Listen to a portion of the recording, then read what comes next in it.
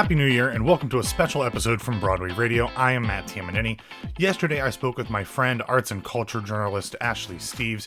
If you are unfamiliar with her work, first, shame on you.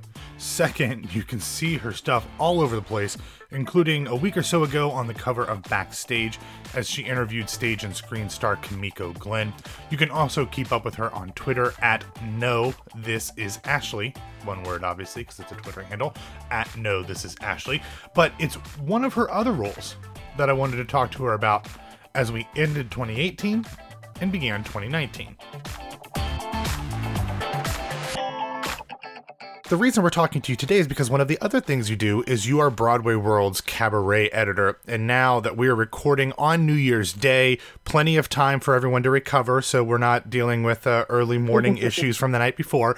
But we want to talk a little bit about looking back to 2018 in the world of cabaret, looking forward to what we know is going to be coming in the next few months in the cabaret scene in New York, and then also you manage the big, massive behemoth that is the Broadway World Cabaret Awards.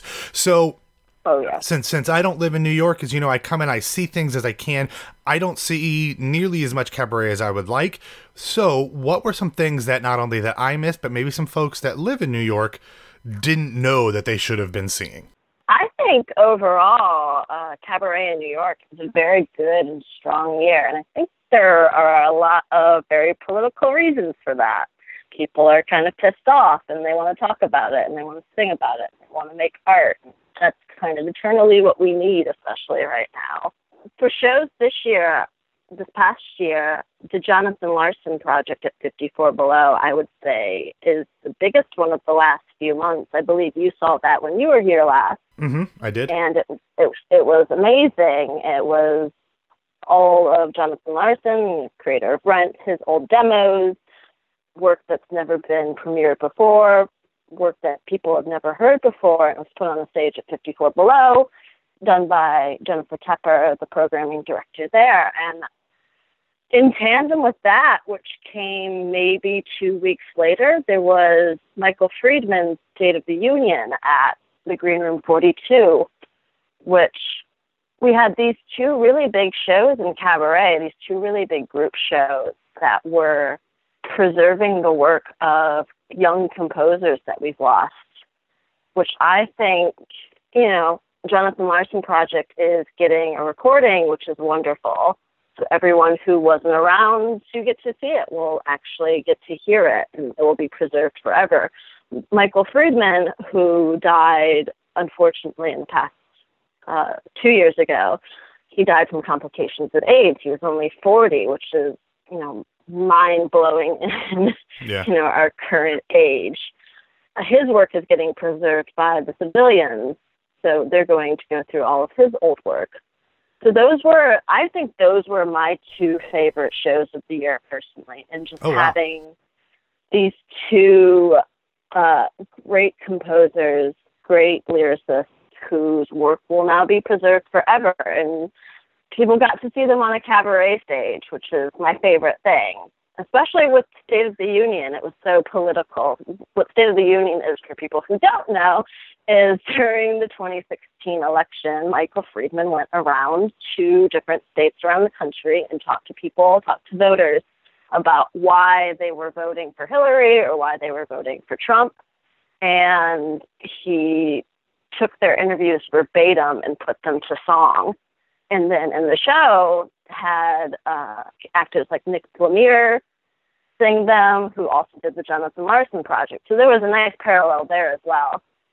Those are two things that were two of the best things for you in 2018. What else ranks up there as at things either that you loved and saw personally, or something that seems to have made an impact with a ton of people in and around the community? Oh, for sure. And there were so much. The last show that I really loved that I got to see in 2018 was Max Vernon's Existential Life Crisis Lullaby at Joe's Pub. He's doing a residency there. He did 3 shows, and he's bringing it back in February. So if you haven't got to see it yet, I think he's going to do at least 3 more shows, 1 a month on Tuesdays. That was incredible. He's taking each show in his residency he's devoting to one of his upcoming shows or one of his previous shows. So things like K-pop He's done The View Upstairs. And it's just really, it's really queer and wonderful. And he had a lot of special guests. He had George Salazar at the show that I went to, who's obviously about to do Be More Chill, and is a big name at the moment. He also had a great year. He got to do Two-Player Game with Joe Iconis, which that's been preserved as well. And Jonathan Larson as well. Yes, exactly. George Salazar is having a big year. Yeah. So when you and I saw each other last in up in New York, we were talking about kind of the different types of cabaret. And this fascinates me because I think for the theater folks who come to New York or live in New York and are more theater centric, we think of things like 54 Below or Green Room 42 or even Joe's Pub. And those have very theater-centric acts, and obviously a ton of cabaret normally does. But cabaret is so much more than just Broadway stars doing a show on their night off or in between, a theater contract. If there was something, even Max Vernon is a theater writer who also does cabaret.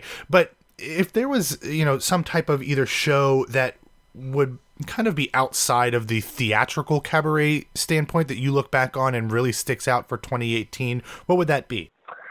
Oh, I really loved Meg Flather's show. She's very big within the cabaret community, and she did a beautiful show about womanhood and about her family, about her mother and her grandmother and her family lineage, called Back When We Were Beautiful. I love that a lot. Meg is a friend of mine as well. I've done features previously on her that she used to be two seasons back. She was one of the MAC Award, which is the Manhattan Association of Cabaret and Clubs. She was one of the Best Vocalist nominees, and with her 4 other nominees, they created a show called Together, which was kind of like, we're building camaraderie and we're competing against each other, but we're not competing against each other. So they did that for a while. And she usually does a show maybe once every 2 years at this point. She's had her amazing portrait show she did before this. But Back When We Were Beautiful, I think, was a very beautiful show in itself. There's also Dawn DeRose, My Ship, Songs from 1941, which was during the war. And she incorporates things like actual letters that were used in the show. Natalie Douglas has a tribute show that she does at Birdland, which she does Cher. She does Shirley Bassey. She kind of covers pretty much everybody you can think of. She's done Ella, and she's just this huge personality. She's this huge voice. She's really amazing. I think as far what you said as far as cabaret is an all Broadway act, obviously very true. I do think that is the best bridge to get people into cabaret, however. I think a lot of people don't really know what cabaret is, and that's also because cabaret is very all-encompassing. Cabaret can be a little bit of everything. And usually it's defined by the venue. It's usually somewhere that includes a restaurant or a cabaret or a cafe. It's more so, there was a definition by Gregory Dawson, who used to co-own the Historic Ballroom in New York City, which is any kind of performance where the fourth wall is removed and you have a relationship with the audience. Wow, I like that. It can be really anything you want it to be. I mean, cabaret is kind of, the friends we made along the way at this point. It can be burlesque, it can be drag, it can be anything. I love it. Yeah. Nice way to pull that meme in there. I love that, actually. That's what I'm here for. Yeah. Well, and you mentioned, I think one of the things that I love that the idea that theater can be the gateway into cabaret, because there are people that are really doing work that I think not only challenges their audience, but pushes not only the cabaret art form forward, but I think then actually moves forward and influences what we see on theatrical stages as well. And I think you mentioned a couple of shows, some of your favorite ones that were queer in nature in one way or another. And I think that the influence of whether it's queer artists doing cabaret things, or the influence of, like, I don't know if drag really, if that overlaps with cabaret, if that's its own thing, or even burlesque, but the influences of those types of acts that we are seeing not only bleed over into theatrical works, but into more of pop culture. I think that is very much a New York downtowny type thing that we are seeing really breach out. Not that it hasn't always been there, but it feels like over the last couple years is really starting to reach its tentacles out into the more mainstream. Is not, when you're talking about theater, is probably not the right term, but outside of that bubble that has always kind of been in, and start to influence a lot of other types of things that we see in and around New York, and even outside that as well. Oh, absolutely. I mean, you look at the prominence of RuPaul's Drag Race, for instance, and a lot of those stars now have shows at the Laurie Beachman. You can go to the Laurie Beachman in February, this upcoming February, and see, actually, no, I think it's this January, in a couple of weeks. You can go and see Ginger Minge. You can go and see Alaska a few months ago. You have all these big drag stars. There was Ben de la Creme a few months back. You have all these big drag stars that people will see on television on RuPaul's Drag Race, or they'll see on a national stage, and they can come to a cabaret in New York City and see them, 2 tables away while they're having their drinks or while they're having their meal. And of course, I would be remiss if I didn't mention the show that I saw during Pride weekend. The one and the only, the one and only Robbie Rozelle's busting out at 54 Below. Of course, it'll be a surprise to no one that listens regularly that Robbie is a friend. But I love that show. He's getting ready to do his Songs from Inside My Locker, which is a heartbreaking and hilarious title in and of itself. Again, for his album, I'm not going to put you on the spot and make you blow smoke up Robbie's behind if you don't want to.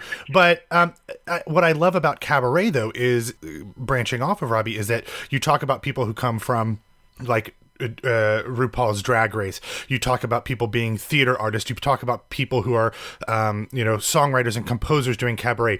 Robbie is not necessarily by profession a performer, yet there is places in the cabaret world that allows anybody who has a story, anybody that has a perspective, and Robbie is super talented, so this is not a slight on him, so Robbie, don't at me, but people of all types of talent and skills to perform and to have a voice. And that's one reason why I love this art form so much. You said everything and more. There is a stage for everybody in cabaret. It doesn't matter what your sexuality is, what your race is, what your age is. You can create a show in cabaret and there will be an audience for it. I've seen cabarets completely in sign language. I've seen them completely in Japanese, the duplex. I've seen it's also one of the only areas of art, I think, at least in New York City, that unequivocally and unconditionally has its doors open for female performers who are age 50 and older, especially in Midtown Cabaret. It doesn't matter who you are. It doesn't matter what your act is. You can be in drag. You can be burlesque. You can be jazz. There's a stage for you in New York City, regardless, but there's especially a stage for you in cabaret. Yeah. And I love that. You can be as queer as you want to be. You can tell whatever story you want to tell. You could do a tribute show. It's there for you. Yeah. When you mentioned women of a certain age having a place on a cabaret stage. So let's spin that forward and look at some of the acts that we know. And obviously these things aren't necessarily always scheduled as far in advance as like a Broadway show is. So we don't know a ton of what's coming out in the future. But one thing we do know that's coming next week to 54 Below is a woman who could probably get a stage anywhere in the world. But Cheetah Rivera has a new show coming to, I don't know if it's a new show, but she's bringing her show to 54 Below.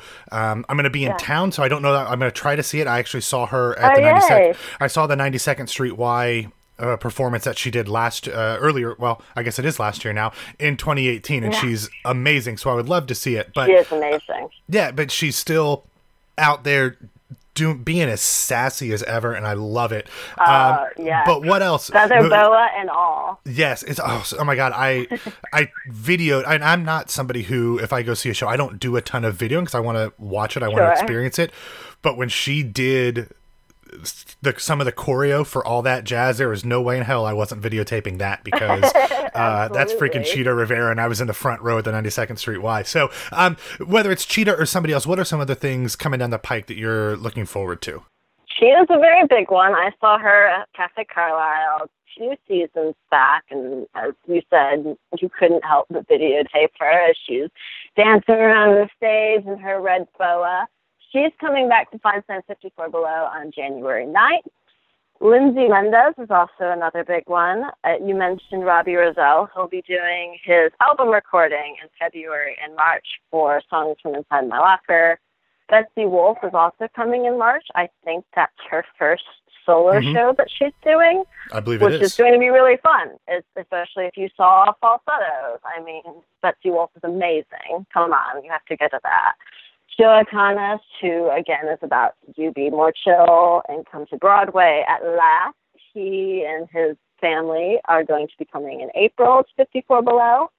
I mentioned Ginger Minge already. They're going to be at the Beachman. Ariana DeBose is going to be at Birdland in February. There are so many big names coming in the next few months. Leah Delaria is also coming. She's doing a Valentine's Day show at Joe's Pub called Fuck Love, because she's Leah Delaria before she's doing a show. Yeah, and of course it's going to be titled that. Yes, exactly. But there, if you're looking for drag, there's Martha Graham Cracks. They're doing a cabaret at Joe's Pub on January 18th. If you want to see burlesque, the Pink Room, which is a Twin Peak David Lynch themed burlesque troupe, which is great. I know, amazing. They were actually nominated for a Broadway World Award this year. They have their 8th annual Miss Twin Peaks pageant coming up at Joe's on January 9th. There's one of my favorites, Miguel Angelo, who is doing his new show called Latina OXO, which is an unrequited serenata, according to him.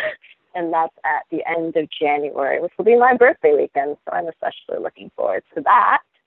But yeah, there are a lot of big names. Right now, we're in the middle of award season for Cabaret. There's about to be the Bistro Awards coming up. There's about to be the MAC Awards in March. So a lot of the Midtown Cabaret acts, Uptown Cabaret acts, they haven't necessarily scheduled that far in advance because they're wrapping up their shows from last year, which is great because if you miss shows from last year, like, as I mentioned, like Meg Slather or Dawn DeRoe, she's about to have her show coming up again, you can still go see them.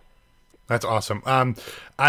This is one of the problems with me not living in New York, is that there are so many things that I want to see. I can usually get most of the theater things scheduled on my various trips up, but it's the cabaret things that makes it really hard. But one thing, this is probably this is probably not technically cabaret, but it's something that I am sure that you are very much looking forward to as well. And something that I already have a ticket to is on April 1st, I am going to see the Lyrics and Lyricist series Sondheim Wordplay. I have no idea what this is going to be, but it felt like something that I had to go see. Do you have any insight into what this might be? Because I know that you are as much of a Sondheim devotee as there is out there. Yeah, that's definitely true. I'm definitely going to take that honorific and run with it. I don't have much insight into it yet, other than it's going to be a lot of the tongue twister songs. So I'm sure there's going to be a lot of Getting Married Today. There's going to be some more from Into the Woods. I also have a ticket to it as well, of course. As soon as it came up on my radar, I had to go immediately. But yeah, 92Y, there's a lot of, again, it's hard to kind of categorize it in cabaret, but what is cabaret? Yeah. They do a lot of very similar cabaret-esque events as well, and that's one of them. But yeah, that's going to be a very exciting one. As you said, I am a Sondheim devotee. I will work Sondheim into every conversation, so I'm glad you did before I got to it. Yeah. Well, if it's anything Sondheim related, an anniversary or an event, I can always count on you tweeting about hopefully getting a Bunel announcement or whatever they're calling that show at this point. Who knows? It doesn't exist. Yeah, well, every time I hear something, it's like he's 3/4 of the way done. Oh no, he's only 1/4 of the way done. No, he's completely done. He's halfway. I don't know. Look, he's a perfectionist. It's fine. Let the man work. Let's hurry the hell up because we don't know how long he's going to be around. Anyway, so wow, Matt. I'm just saying. It happens to everybody at some point, except for Cheetah. Cheetah's never going to die. Cheetah was living forever. Please, if I don't know what I would do if she didn't. Okay, you mentioned the Broadway World Awards. Real quick, what do people need to know about those? Voting has been huge this year. The nominees were amazing this year, and we should be making an announcement on Monday, so that's very exciting. Oh, awesome. I've gotten a chance to look at the winners already, and there are some great surprises. There's everyone who was nominated, of course, was amazing. And we were very deliberately, we vetted everybody very carefully this year. And, it honestly was a really great year. Awesome. Well, Ashley, thank you so much for taking some time out of your New Year's Day to chat with me. Happy New Year, and I'm looking forward to... Happy New Year. Yeah, I'm looking forward to seeing not only a bunch of great theater and cabaret, but hopefully I'll see you. I don't know, are you going to be at Broadway Con at all this next few weeks? I'm hoping so. I'm going to, talk my way into it one way or another. Nice. So I'm sure I'll be there. All right. Well, hopefully I'll see you then, and if not, we'll have to catch up soon. Absolutely. Thank you so much for having me.